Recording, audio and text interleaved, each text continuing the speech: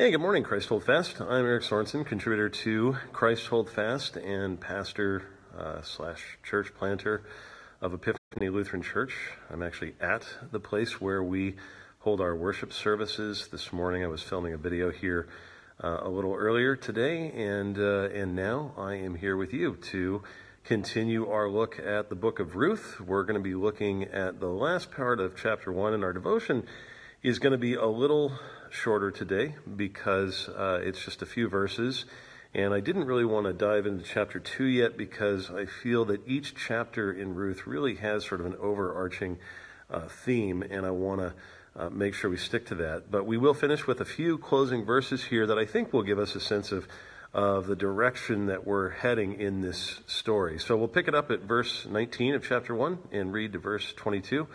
It reads like this. So the two of them, that would be Naomi and Ruth, went on until they came to Bethlehem. And when they came to Bethlehem, the whole town was stirred because of them. And the women said, "Is this Naomi?" She said to them, "Do not call me Naomi, call me Mara, for the Almighty has dealt very bitterly with me. I went away full, and the Lord has brought me back empty. Why call me Naomi when the Lord has testified against me and the Almighty has brought calamity upon me?" So Naomi returned, and Ruth the Moabite, her daughter-in-law, with her, who returned from the country of Moab, and they came to Bethlehem at the beginning of barley harvest. So there we have it. We come to the conclusion of the first chapter here today, and I think if you catch it, we actually end on a ring of hope rather than despair. Naomi and Ruth have arrived back home in Bethlehem, otherwise known as House of Bread. That's how you could translate that word.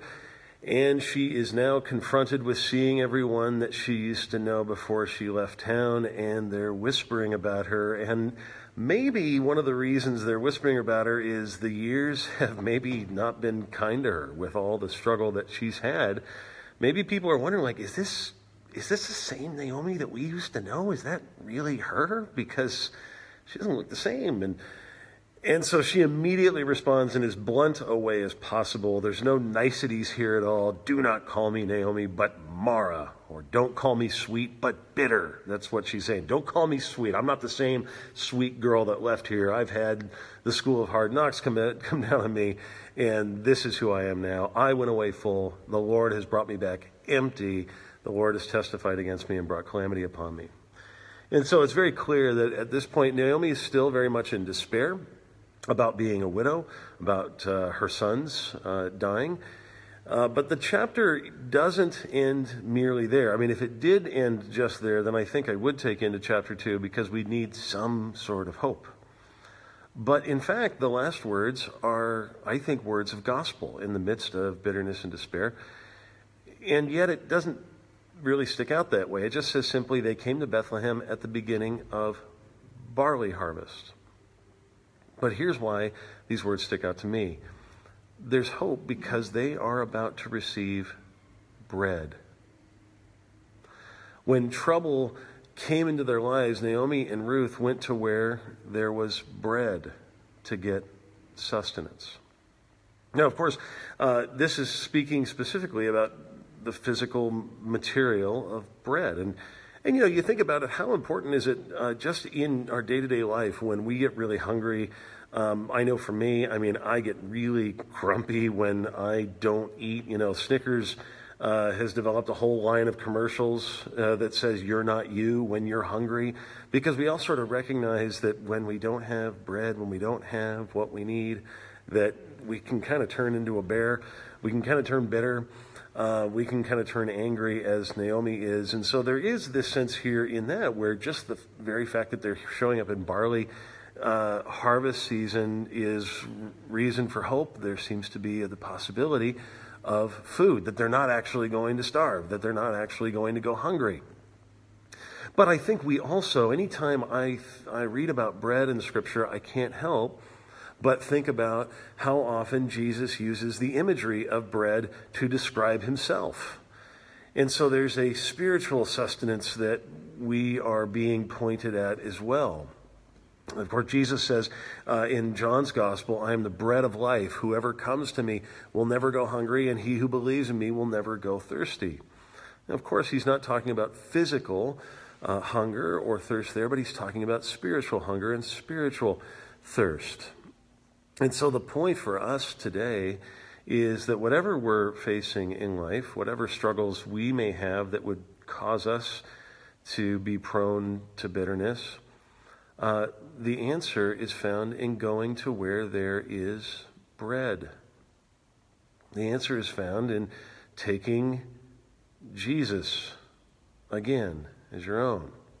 I can't help again of thinking of the communion table. It's not an accident that Jesus instituted a meal to gather around with other Christians where we eat bread and drink wine so that we would participate in his body and blood. So there's strong overtones of this sort of thing being laid out to me. I mean, after all, I always love the quote from Billy Graham about Christians, that Christians are just one beggar telling another beggar where to get bread. Indeed. Or just beggars telling other beggars where to get bread, and that bread that truly satisfies, that won't leave us hungry in the end, is Jesus Christ.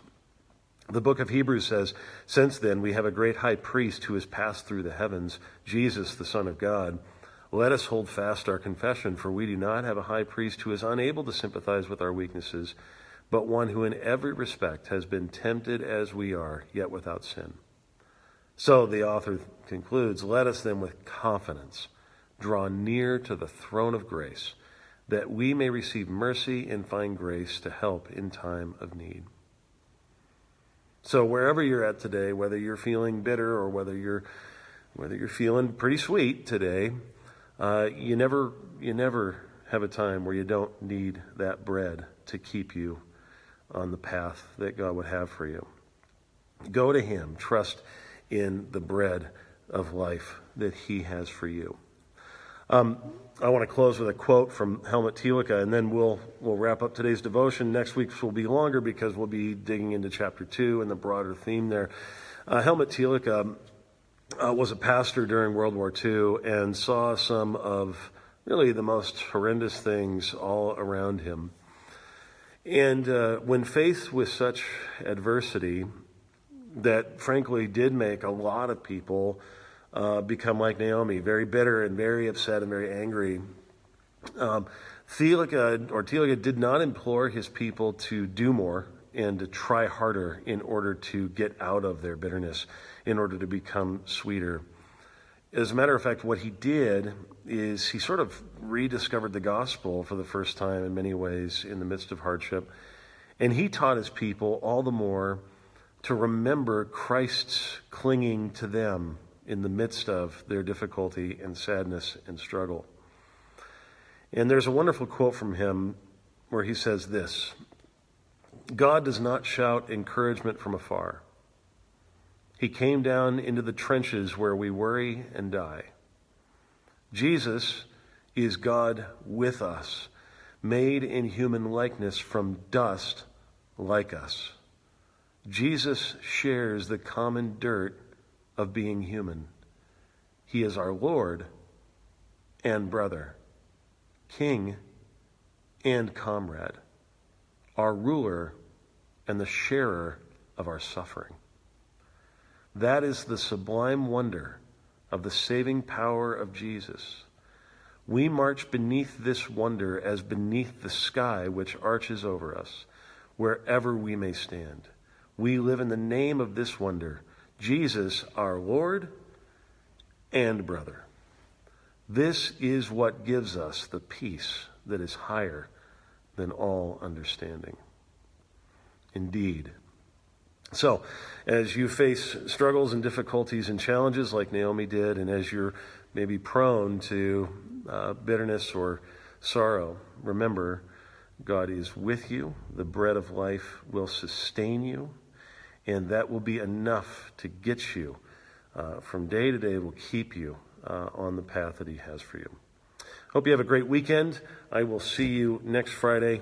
God bless.